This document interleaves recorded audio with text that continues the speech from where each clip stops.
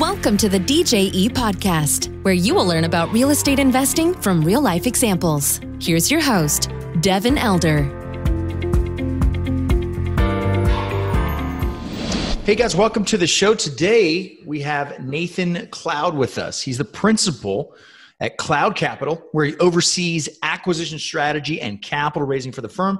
Before starting Cloud Capital, he worked as a senior equity trader for a proprietary trading firm in New York City. Cloud Capital acquires value-add multifamily in Texas and Georgia. Value-add multifamily, speaking my language. Nathan, welcome. How are you? Evan, really appreciate you having me on the show. Excited to be here. Yeah, absolutely. Thanks for jumping on. So we were just talking before, you guys are based out of Dallas. I would love to learn about how you got into the real estate industry. Was this something you went to school for? Was it something you stumbled into? I love understanding how people got into this industry in the first place. Yeah, absolutely. So the different paths are extremely different as among your guests, but mine was, I went to school for an accounting, jumped in with the Big Four. I was a horrible accountant. They wanted to kick me out, and I was more than glad to leave. So then I decided I really wanted to go to Wall Street to trade stocks. That was my passion. So I went and worked as a proprietary trader for a family office, and it was a really good setup. It taught me a lot about risk and how to manage capital. So at a really early age, straight out of school. Not many careers that you can jump into and, they'll give you 10 or 20 million bucks to essentially manage, on a day-to-day basis. So with that role, I did that for about 6.5 years. We built multiple strategies. So anytime I had 6 to 8 strategies running, that went from building algorithms that traded different efficiencies in the market to longer term strategies, anywhere from, 2 weeks to a few months. So then after that, I was, really probably about 4.5 to 5 years in to that career. I was on Stone Street having drinks with a few traders from Goldman Sachs, and these guys were buying multifamily. And, I said, like a lot of people, what is that? And, you read Rich Dad, Poor Dad when you're 13 or 15, and you hear you need to acquire real estate and assets, but these guys were buying 50 to 88 to 100 units, and they were telling me the cash flow they were making. And it took me months and months and multiple conversations to say, hey, what exactly are you guys doing? And they said, look, like most of my colleagues, we make a good living on the street, but we need to deploy that somewhere that's passive. And so they had third-party property managers. They did it right on their deals. And so after seeing their success, said, hey, this seems like a really good idea for me to start investing. And I said, well, wait a minute. I don't think I'm necessarily smart enough to have a hedge fund and compete with these guys I was competing against. I said, look, I think it'd be really smart to branch off and be an operator to buy multifamily. Outstanding. I love it. So you had spent time with the family office. Sounds like a whole lot of different investment strategies. And I always kind of chuckle that, I had a tech background, and now I deal with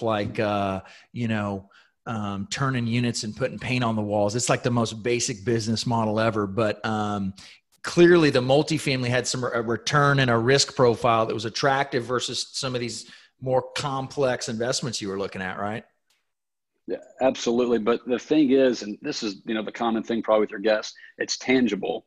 Right. You can touch it, but 2, it's just the narrative and the story of get rich slowly, right, but surely. Right. And I think that just resonates with people. I mean, sure, you can have 10 or 15% of your portfolio allocated to, speculative stocks, right? The FANGs or something else. But there's something about getting rich slowly and having cash flow, and you don't have that gyration in your portfolio of, going down 8 or 10% as we're on CNBC in the next room.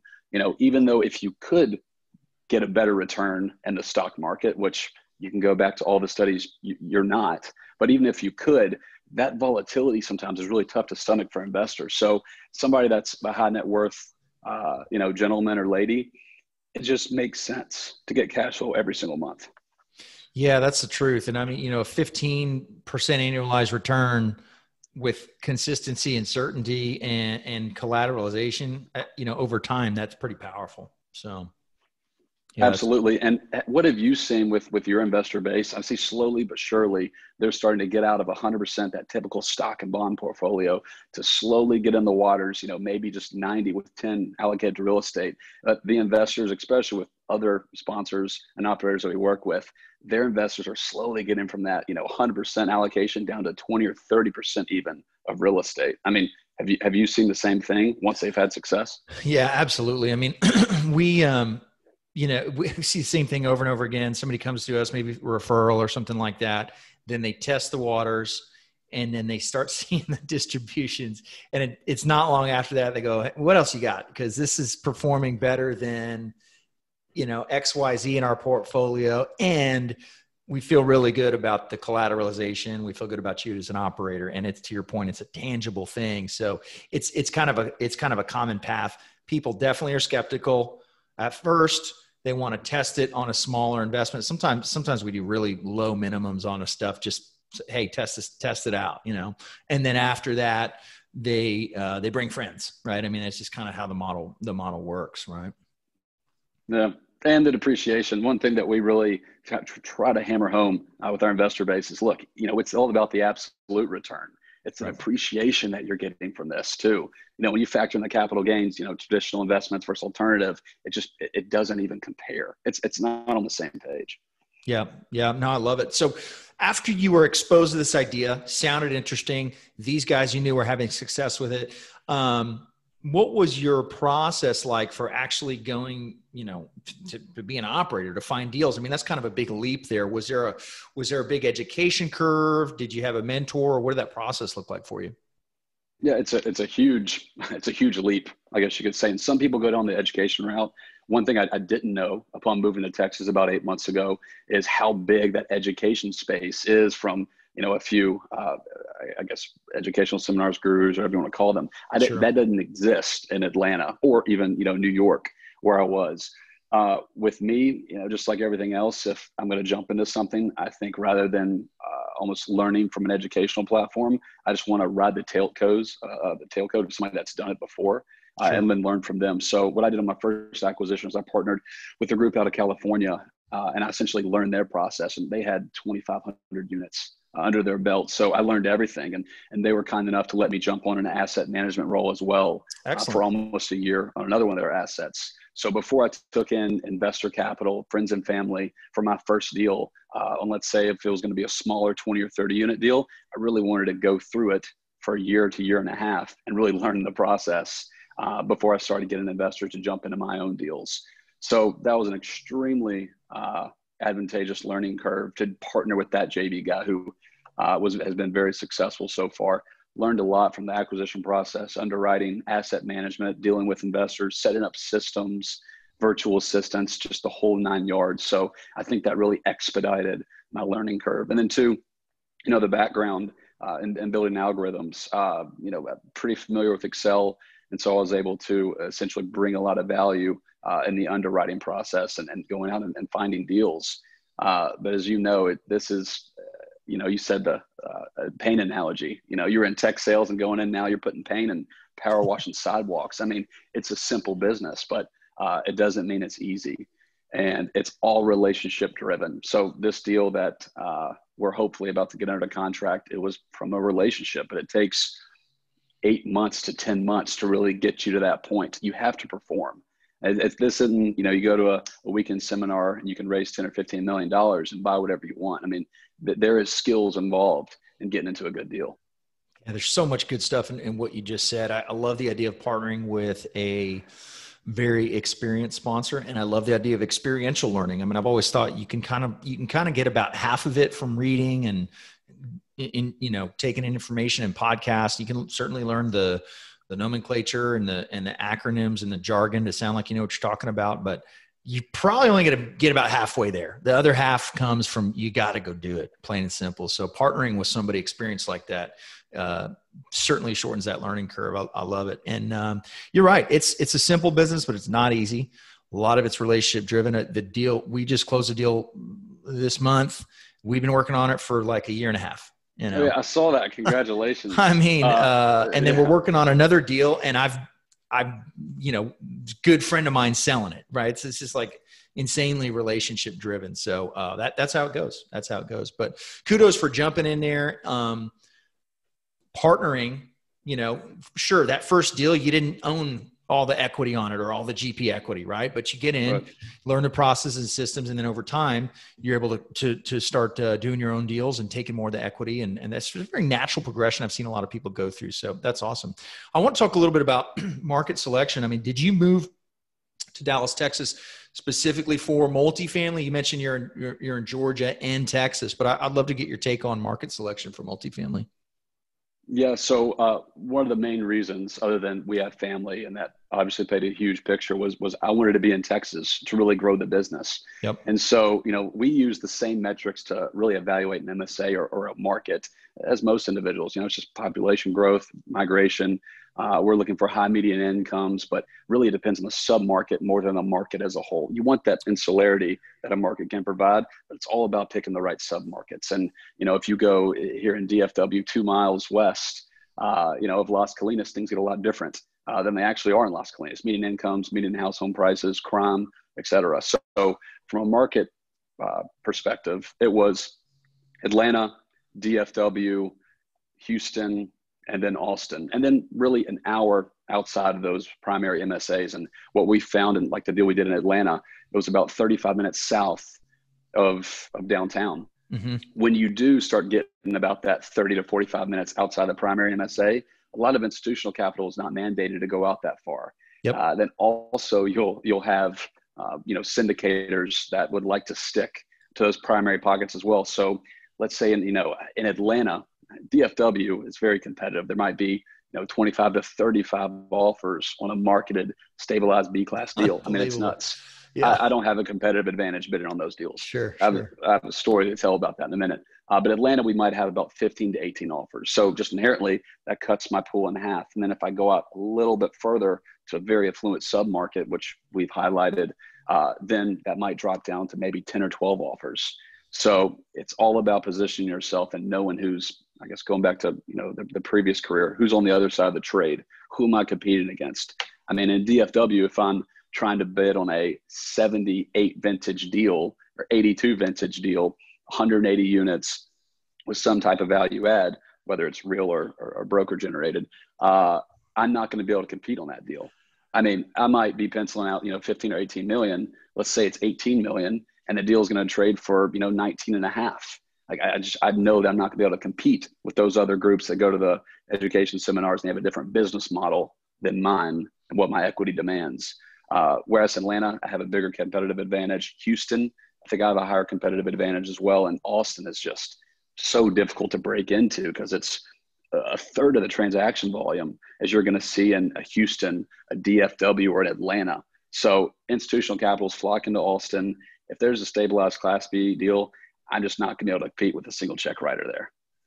Yeah, that's right. They just look at a place capital and watch Austin continue to grow. It's insane. Austin is such a crazy story. We're about an hour south in San Antonio. It's a completely different world, than Austin. Austin is just, we thought we'd seen growth the last 10 years in Austin. And then, Joe Rogan and Elon Musk moved there and you're going, I think we're onto this. I think we're starting a new level. And it's funny, Austin's infrastructure, they weren't really set up for the growth they had 10 years ago. And they're really not set up for it now, but it's a hot spot and people continue to move there. Tech headquarters continue to move there. It's an exciting story. Are you looking in Austin as well, or do you primarily stick to around the San Antonio area? Nope. I like to go to Austin, and visit. It's close by. It's cool. It's a completely different vibe than San Antonio, but the cap rates and the prices, we did look at a deal I was trying to help somebody with to buy, looked at it. And I was just, the cap rates and the prices, I'm like, hey, this is a different world. And for us, like we're trying to buy, 2-3 deals a year, and we can find that in San Antonio. And I don't see any reason not to continue to buy in San Antonio as long as that's the case. And it just makes it so much easier for the whole team. Less deals coming across our desk. We're not trying to evaluate 100 different markets. So that's just a personal choice we've made, but it's interesting to see this stuff in Austin. It's a sexy market.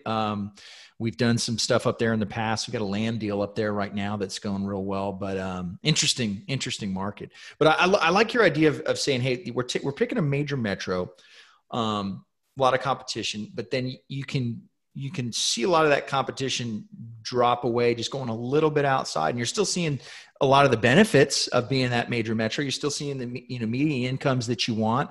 You're probably able to get the rent bumps you want slightly outside that market. I like that approach a lot.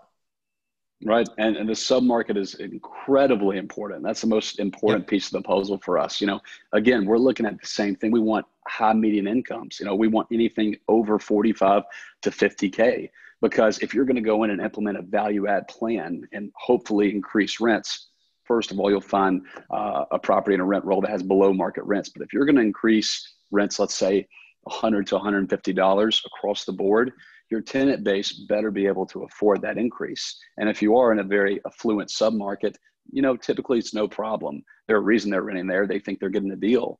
You can go in, you can, essentially take it to the next level, amenity wise, interior, exterior upgrades, but then increase that rent $100, $125. If you jump into, certain areas south of Dallas, south of Atlanta, median incomes are in the 30s, they're just not going to be able to afford that rent bump. So while there's just execution risk in that strategy. And even though you can increase rents $150, they're not going to be able to afford it. So then you're going to have an occupancy issue. So the submarket and the affluency of the tenant base is extremely important. Yeah, that's such a huge point for people to understand is just because you can raise the rents. I mean, it's always a market. You've got to have a customer base that can afford your product, whether or not they want it and whether or not you make it real nice. That's great. But you got median incomes in the 30K range, and you just do the math on what is your manager doing on site.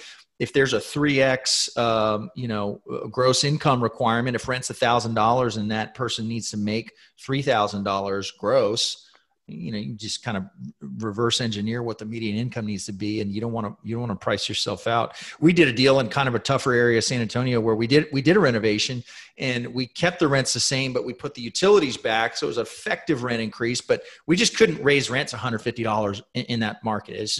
It didn't support it, and so you have to understand that going in. Do all the good point. All the CapEx and renovations you want. If your submarket can't absorb it, then it's going to be tough. And I really like what you said about submarket. And people ask me about different markets. Is this a good market? Is San Antonio a good market? And it's like, well, if that's the extent of the question, sure, great, yeah. But I mean, could I show you some terrible pockets and submarkets in San Antonio that I would never buy a deal in? Absolutely, And could I show you a property 5 miles away from there that I would love to buy? Absolutely. So, I mean, that's what we're after in real estate, and that's the inefficiency. It's the reason Amazon is not doing what you and I are doing, right? It's so relationship based. It's so specific to the submarket, the deal, sometimes even the street it's on, right?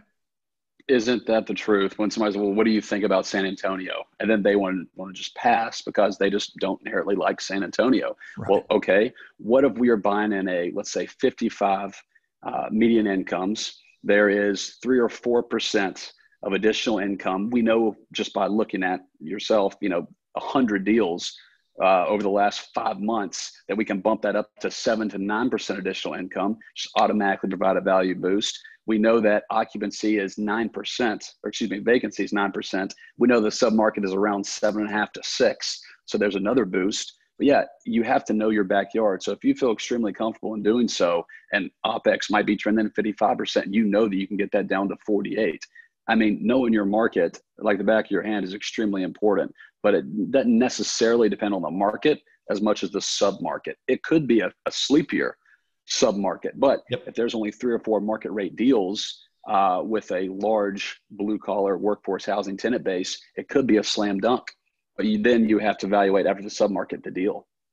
Yeah. It's such a deal specific thing, which was part of the fun too. Get in and try and uncover all this stuff and make it happen. How has so we're talking right now in September 2020, kind of coming into Q4 2020, one of the more interesting years on record. What have you seen this year that ups, downs, crazy stuff? How's 2020 treated you guys? You know what? And this is coming from a guy with only doing this for about 1.5 years as the lead sponsor, and I guess close to 3 in studying. This has been a very interesting year, like a lot of people would probably say. One thing, the debt. I mean, anytime your agency debt drops 60 to 80 bips in the course of 10 months, that's a massively material drop. I mean, that really impacts these deals. The cash on cash of these deals that we're now underwriting, post-COVID or during COVID, is much greater than pre-COVID. I mean, it was tough to find a deal in Atlanta or DFW with over a 7 to 7.5% cash on cash. Yep. Very difficult. Now, across the board, a 7 or 7.5% is fairly common, but our exit's getting a little squeezed. So right. The deals underwrite different than they did last year. We've used this time to, like a lot of people, take brokers to lunch, grab a drink and really focus on the capital raise component. Mm-hmm. So we've really upped our market. We brought on a CMO. We really upped our marketing. And then we've really focused on the capital raise. And, while people are working at home, they're in front of their computer, we've been able to get a hold of a lot of individuals that have expressed an interest in wanting to, either for the first time invest in a deal, or they've already invested in multiple and they want to see what we have coming up the pipeline. Yeah. Love it. Love it. Yeah. The debt side has just been, you're never going to win all of it, right? You're never going to get easy equity, cheap debt, low prices, big rent bump, and all the things we want. Look at the menu. You're never going to get everything on the menu at one time. And there's certainly some things on the menu in 2020 that are hard to swallow. A year or 18 months of PI reserve with the lender. Okay. That's kind of a black eye on our underwriting, and we've got to had to be creative on how we address that. Now, it's fairly easy to address with just kind of moving a few things around. So that's kind of a headwind, right? These COVID escrow requirements, but the rates are like a gift from heaven. It's just, and that's how it always is. And I try and tell people that are newer is listen, there's always gonna be headwinds. There's always gonna be something working in your benefit, right? Whether it's population growth or in this case in 2020, the rates, and we don't know what the future holds, but pretty good time to put some long-term fixed rate debt, sub 3% in some cases, just mind-boggling. Yes, it is. And you know what? We're always going to feel, no matter what the circumstances are, like we're overpaying. Yep. As a sponsor. Yep, absolutely. And this is what people, and I had this all the time, and we're really trying to educate in our equity on where we think the market is trading at versus where we want to trade it at. Yep. This is where it's trading. Obviously, we'd like to get a 10% discount from a seller, but that's not where the market is. So it's difficult in having those different conversations to really see where deals are penciling out. But we're always going to feel as a sponsorship group that we're overpaying and maybe just pushing the envelope slightly in order to get the deal. There's just no way we can jump into a 20-hour deal anymore. They just don't exist. I couldn't agree more. It's been tough. I always say people are only disappointed in life when their expectations are violated. So that's it. If you're getting in a car ride and man, you're expecting traffic and it's going to take 3 hours, you're not really upset. You just kind of deal with it. If you're getting in the car ride and you're expecting 15 minutes and it's 3 hours, your expectation is violated and you're upset, right? And so if you've got expectations of a 20% annualized return, a 25% annualized return, that's just not happening, And so it's interesting setting expectations with equity, and they're still, the math of it is a phenomenal investment, right? It's just not what you're not pushing out 30% annualized returns on deals, but there's lots of other advantages. So the expectation setting is just critically important for sponsors and for passive investors to understand, right? I completely agree. And that's majority, usually not on the first call, but usually the second or the third call. That's where we're really setting that expectation. The first call, as you know, is who are you, who's the team, what's your track record and experience. And then, if you guys both align, then you move on to the second or the third calls, and then you show some deals that you might have passed on, reasons why you passed, add them to your newsletter, add them to your distribution list so you can go through deals that you passed on. That way, when there is a deal that comes live, then you'll know exactly what we look for. And if it's a good fit, it's a good fit. And if it's not, it's not. There's no sales to this. If it fits your investment methodology, great. And if not, maybe we'll sync up on the next one. That's such a great point. Yeah, there's no sales to this. It's we're working hard every day to present an opportunity. If it's fit, great. If it's not, please don't shoehorn it, and any good sponsor is passing on a lot of deals and looking at a lot of deals and is kind of the duck on the lake with the legs going crazy under the water. The duck looks calm, but there's a lot of work every day to vet deals and pass on most of them. But yeah, you're right. There's no sales. If it's a fit, great. Move forward on it.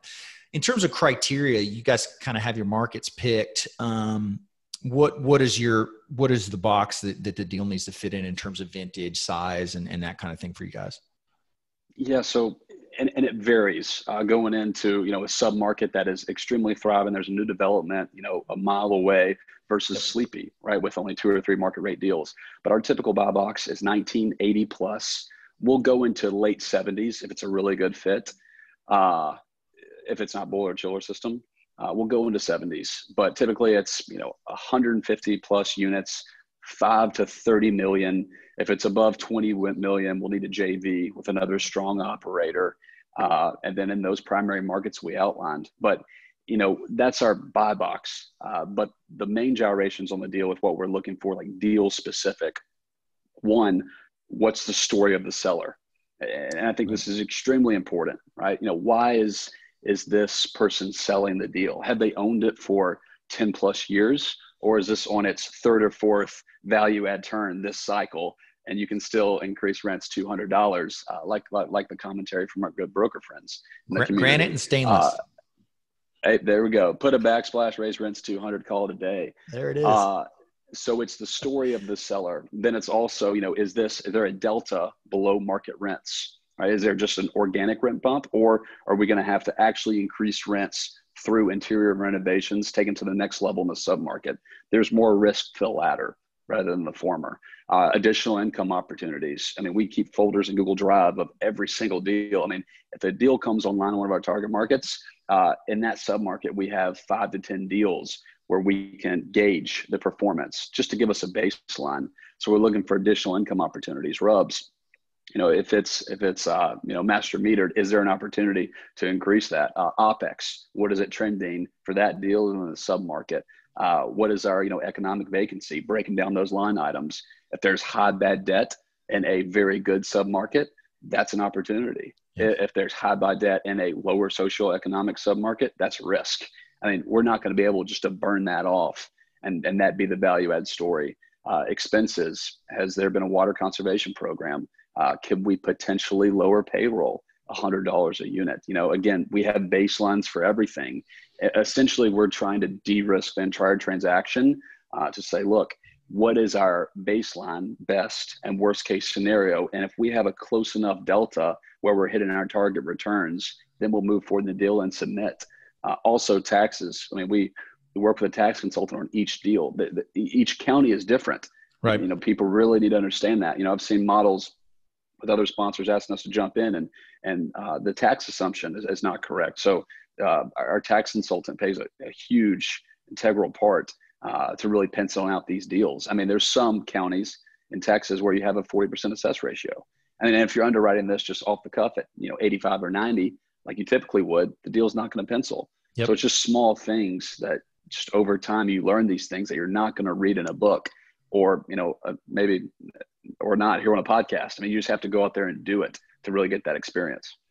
Yeah, so many great points in there, especially on the tax assessment. I mean, for where we are, that's our biggest line item, and so, it's kind of exciting every year when you see the new assessment come out. And is it crazy or is it reasonable? And then we get our attorney to go fight it, whatever it is. But that's a huge variable. So you're right. You got to learn this stuff by doing it. I want to play a little game, and this is a game I kind of go through myself a lot, but exit cap rates, this is such a almost maddening number to plug into a model, right? Because you change it by 50 basis points and it goes from a 15 IRR deal to a 25 IRR deal, right? It's just this crazy variable that nobody can guess in 5 years. But I would love to get your commentary, having been on Wall Street, having been in the business now, on the Fed's monetary policy this year, where rates are, And what are you guys' thoughts? I mean, we can't underwrite lower exit cap rates. It would be too easy to make deals pencil that way, but we could be headed there. I just would love to get your feedback on, what is you guys kind of current thinking in the firm on where you put exit cap rates in the future? Yeah, well, this is a great question. And this is probably the number one variable other than what you pay for the deal that makes the deal work or not, or what you present to your equity. So Minution and Power One right now, again, they stated, they're going to keep rates low for 3 years. So we can expect additional cap rate compression. So if coronavirus, which there'd be a vaccine hopefully in the next 3 to 6 months, then we have that problem essentially solved. I mean, there will be some impacts from workforce housing and those workers not being able to go immediately back to small business. So there will be an effect. But from an interest rate perspective and a cap rate, first of all, going in caps, I think it's just wildly misconstrued. And this is just my own opinion. Cap rates to me are the most meaningless metric for a value add deal. And what do I mean? So if there's, let's say we're in Dallas, we see a 5.1 or 5.2 cap rate going in, not tax adjusted, which is going to be lowered on our end. So going in, I'm just inherently from looking at so many of these deals, going to know that that's a stabilized deal. There's not a whole lot of value add. That's meat on the bone because the brokers are extremely smart and they know how to price deals. So if there's a 5.1, 5.2 cap, I just automatically know that's going to be a stabilized deal. We're probably not going to be able to hit our returns, even though we'll still underwrite. If there's like a 4.4 to 4.6 cap rate, again, the brokers are extremely smart. There typically is a lot more meat on the bone left in that deal. So it's better to buy a lower cap rate deal than a higher cap rate deal, is what we've done in analyzing 100 deals. On the exit cap, the answer is it depends. Yeah. But let's say we're going to go in and then our going in cap is 5%. Right? We're just naturally going to go to 50 bips, usually 10 bips a year, which is standard. If we were ever to buy a deal for 5 and our exit's 5.2, we'll be able to hit our returns. That could happen, but the risk associated in that additional 30 or 40 bips is dramatic on the back end. It's 30% lower. So your equity might not be with you on the next deal. So that's extremely important to go ahead and revert those cap rates. But this is a unique situation of a deal that we're negotiating right now. Our going in cap rate is a 5.8. Okay. So on the T12, it's about a 5.1. Over the past year, they've done an incredible job to increase NOI. So we're essentially acquiring a 5.8 cap. Okay. What's going to be my terminal exit rate on that? I'm not going to go to a 6.4, 6.6 on the exit because that's not where the submarket of the market is traded almost ever. Right. So my reversion cap is going to be probably about 30 bips, 20 bips in line with my purchase. And I think that's warranted. And, that might initially raise some red flags when we bring out the deal to our equity, but I think it's an exercise where you just explain, the rationale behind so.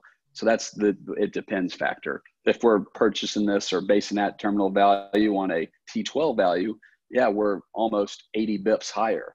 So that's the art and the science to it. But I think with that strategy, either reversion 50 bips or explaining that you're getting at a really good cap rate, the difference, I think your equity would be, reasonable to go along with you. That's great. That's a great explanation. I appreciate that. It's definitely art and science, and you can't just slap 50 bips over a prevailing market cap rate today and call it good. It just, it doesn't make sense to put a deal like a clean deal in a good submarket like that in the mid sixes on a cap rate, on a reversion cap. Go back and you look at, the great financial crisis and other crises that happened in your market. First of all, what did occupancy drop down to? In DFW is like 87 to 88%. Okay. If my break even occupancy is around 82, 80, I know that I have a large padding for my default risk. And that's the same thing with cap rates. What did cap rates go to? That's why I'm not going to pay a crazy premium on C-class deals in DFW because I know that my caps rates went to 6.5%, 7% in the great financial crisis. So I'm not going to purchase a Class C deal at 4.8. Now Class B, it went all the way to close to 6. So, I don't think that a 5.7 exit is too aggressive for that. You just have to know where it's been and really stress test that assumption, occupancy and exit caps. Yeah. Yeah, no, I love it. That's great commentary. And the nice thing about multifamily, among many things, is as long as we put the right debt on it, if we're in a higher cap environment, we don't have to say we got good occupancy and good operations. We don't have to sell. If a worst case scenario is hang on and cash flow for another 2 years, that's a pretty good worst case scenario. Exactly. Exactly. If you structure it right on the front end, you're in a position to do that. It's like, it's like nothing happened. If you just be able to operate, occupancy's good, and keep rocking and rolling, sending out cash flow checks or whatever the case is. I mean, that's a pretty good downside to ride through, whatever market cycles are ahead of us. You're not going to have a lot of disgruntled equity if you're still giving them a 6 to 8% return when the stock market's falling, 20 or 30%. Yeah, you're just not. Yep. You can have a 3 to maybe 3.5% dividend on a high yield portfolio. Honestly, there's not even a comparison, real estate to a high yield portfolio, right. Unless the liquidity. The liquidity is the biggest component, sure, and the biggest pro. But other than that, from every other standpoint, real estate's the winner. Yeah, absolutely. That just goes back to what you were talking about earlier about this being a tangible, real asset. It does not react to markets instantly. Does not react to. I mean, even this year with Corona, it's been some craziness, but like our occupancy and collections haven't really changed materially, which is, we've been preaching multifamily for years, and now we get to kind of see it in action in some uncertain times. So, it just underscores that we want to keep doing this. So that's great. Well, this has been a great look at kind of, what you guys are doing with the firm, your story. I really appreciate it. If somebody listening, Nathan, wants to connect with you, what's a good avenue for that? You can go to the website, which is cloudcapitalllc.com, or you can reach me at nathan@cloudcapitalllc.com. Fantastic. We'll link to that in the show notes. Do people ever get your firm confused with like a, Silicon Valley VC firm with the word cloud in there? I understand why you used it being your last name, but is there any confusion there, or people think you're doing software startup stuff, or is it pretty clear? Absolutely. Yeah. Oh, every third email, I bet. Nice. Well, Nathan, thank you so much for joining us. Appreciate you sharing your story. We'll link to the website in the show notes, and wish you continued success. Congrats on closing that most recent deal. Devin, I really appreciate you having me on the show. Thank you. Awesome. Thanks so much. Have a good one. You too. Thank you for listening to the DJE Podcast. For more information, please go to djetexas.com.